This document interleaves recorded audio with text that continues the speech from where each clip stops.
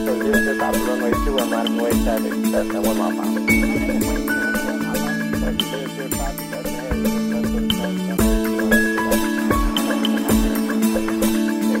fresh take on guidelines for local and regional business aviation groups, information valuable for new and established groups alike. From the National Business Aviation Association, this is Flight Plan.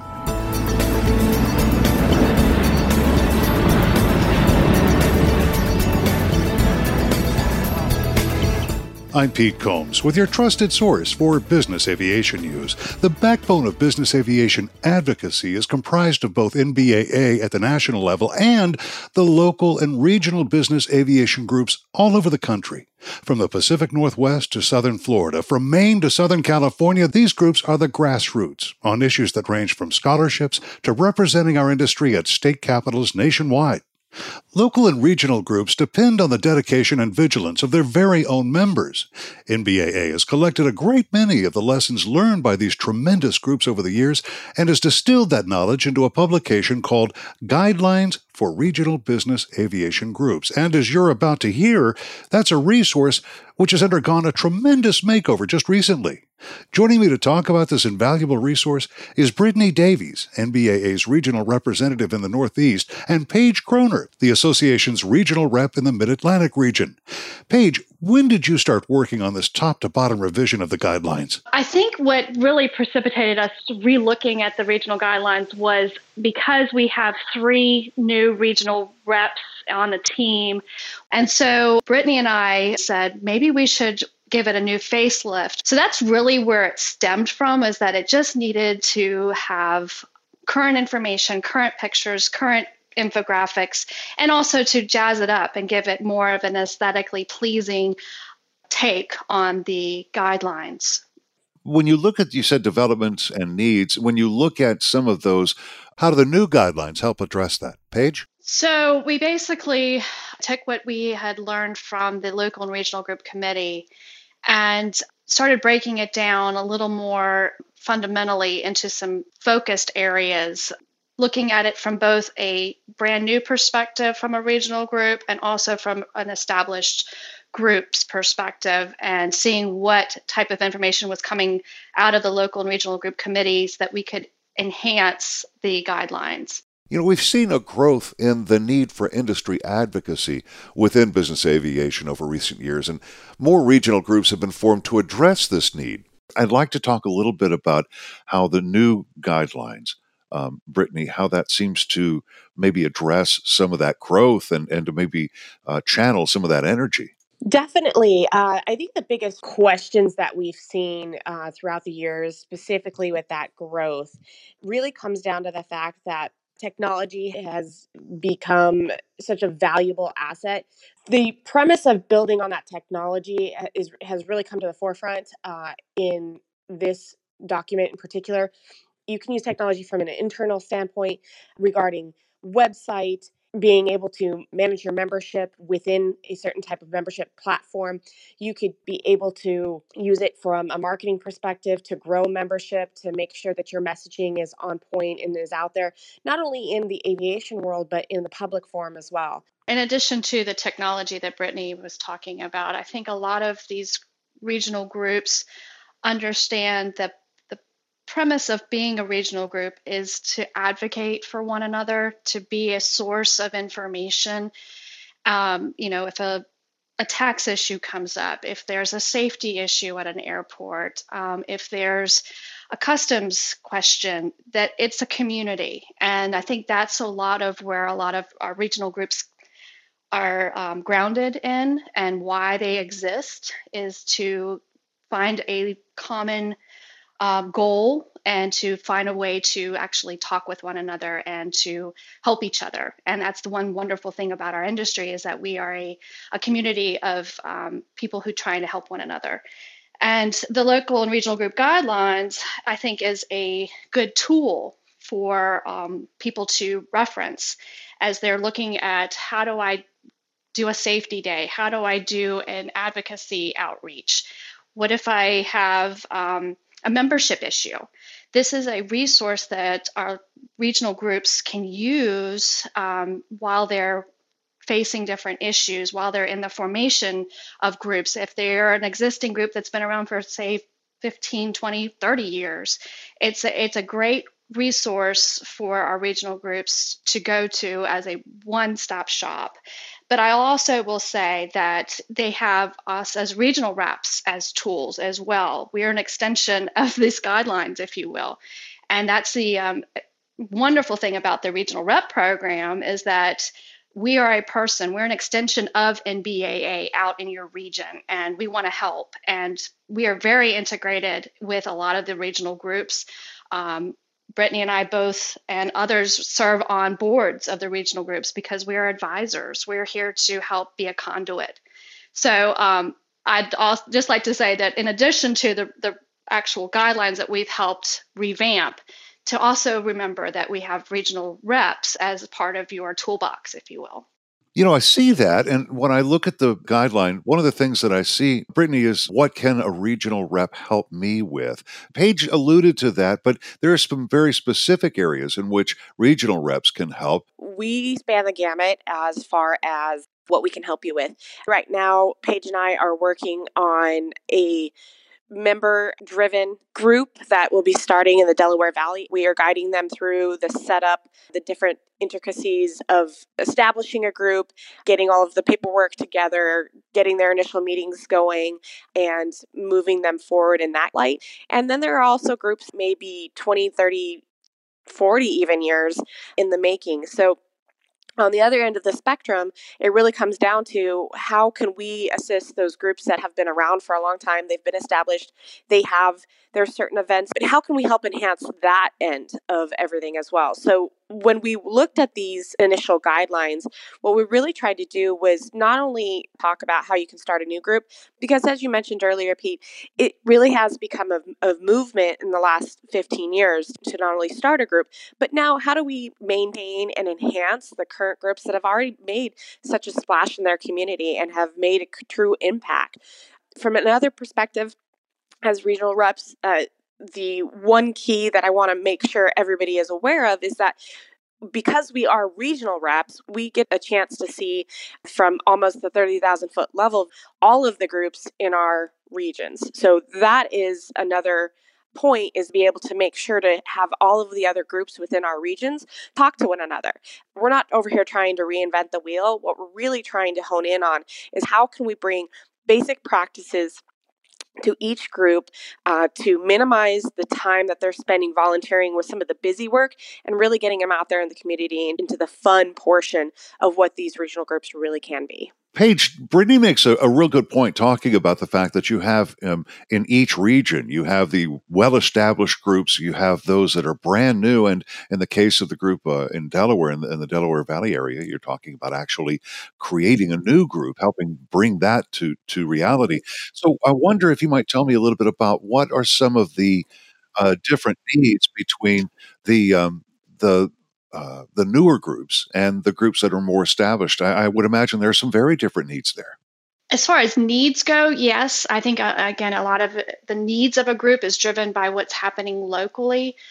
But I also would say that there's a lot of, back to helping with your community, a lot of the regional groups want to help other regional groups with the best practices. And that's where the local and regional group roundtable certainly is a great venue for leaders to come together and share best practices. We're all facing a lot of the same issues. We're looking at workforce development issues. We're dealing with possibly a system-wide NAS issue that all the regional groups are focusing on. And when you can collaborate with one another, I think that's a huge benefit of being at the local regional group level, because you can talk to your neighbor. As we know, a lot of these flight departments might be on the same field, but may not see one another because their operations are so busy. But a regional group will give you that opportunity to step outside of your flight department and see your neighbors and collaborate on issues. Something I really find fascinating and what a great tool to have is in the guideline, you have this bright yellow page that says maintain your group through an annual checkup. Brittany, tell me about this annual checkup. Sure. That came about, again, because we have a lot of groups that are well established, but we have found throughout the years that not all of the leadership takes the time to do an annual checkup. Of course, they'll revisit, bylaws often, and they will revisit financials. But we really wanted to give you some other options to dive down into really checking in with a lot of facets of the organization in general. So, of course, we have up there, check your bylaws, which I said most people do. But I think another thing that is just really well known in a business way is a SWOT analysis, or strengths, weaknesses, opportunities, and threats analysis. I don't think that a lot of people sometimes look at this type of organization and think, yeah, we really have some threats out there. But the truth of the matter is, you do. You have certain components that can work against you, that can be, maybe small threats, but threats nonetheless. So we really wanted to have them think outside the box a little bit, because sometimes we really just need that extra push to kind of go above and beyond what we're used to. We also wanted to make sure that we brought in there the fact that you need to evaluate your web presence. If you don't have a website, if people really can't get the gist of who you are. So you really have to have a good web presence. And sometimes we see websites that are a bit jumbled, or they have too much information on there, and they really need some of that information updated. Along with that type of technology also comes social media engagement, which has been a huge hot topic, I would definitely say, within the last 6 years of the local and regional group roundtable. And how do you use social media? Are you being impactful in the way that you're engaging? Are your posts actually reaching an audience? Do you have somebody specifically taking care of the social media so you're seeing a consistent messaging? These are things that maybe groups that started 30 years ago would not necessarily have to address, but they're really, really important factors now. And we just wanted to give an extra little checklist to remind the groups of a variety of different things that are just as important as your bylaws and your financial checkups. Paige, one of the things that I see that is maybe crucial to not just the new groups, but some of the more established groups, you have a discussion in this guideline about legal issues and specifically about nonprofit status. And there are some real serious discussions to be had about that, right? Absolutely. And I may bounce some of this back over to Brittany, but there's a lot to be said about whether you are a 501c3 or a 501c6. And it comes down to tax and legal issues. And when groups are establishing themselves, they need to understand what all the tax implications are for each of those different types of organizations. And even in the instance of a brand new group, I mean, you in your state, where are you incorporating? Are you going to be a charitable organization? What does that look like when you have a safety event and sponsorships money comes in? How do you handle that? So all those issues come together. And for somebody who may not be an attorney or a tax savvy person, these are the questions that regional reps are here to help you with and help you walk through and understand why you need to maybe go one way as opposed to another. Brittany, do you have anything else to add on that?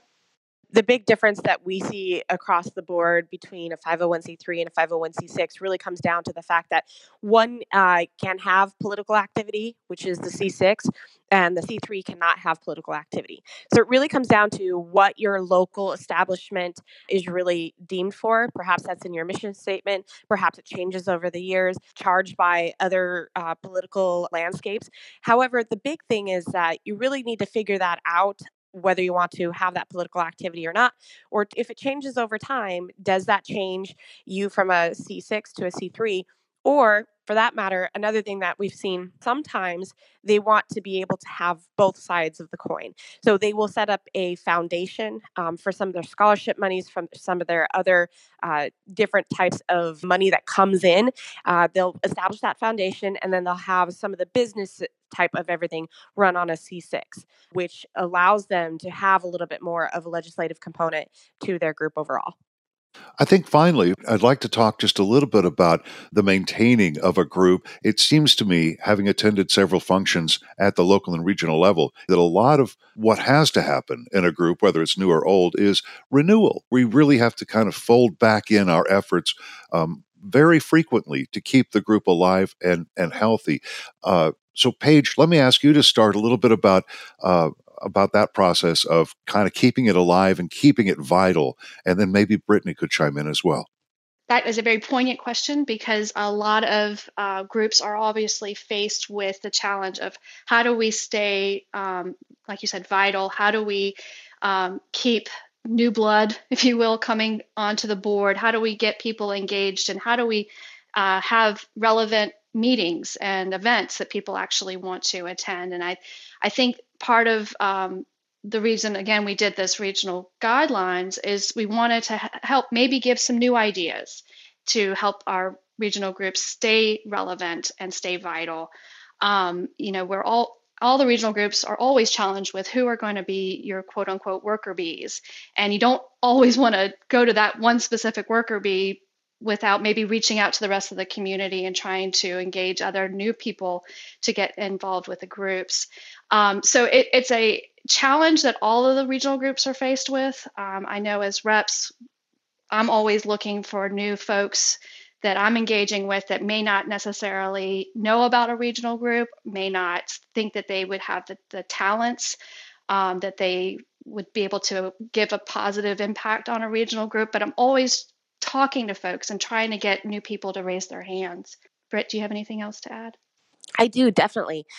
As we're talking about this specific topic of renewal, I think the biggest thing that I try to convey in any capacity when we are talking about bringing some energy back into a group or kind of readjusting so that we come out better on the other side, my biggest thing is to always have the energy and the excitement behind it, because if you're not excited, nobody else in the group is going to get excited. Trying to make sure you can plug in the right people to adjust that energy level in everything that we're talking about.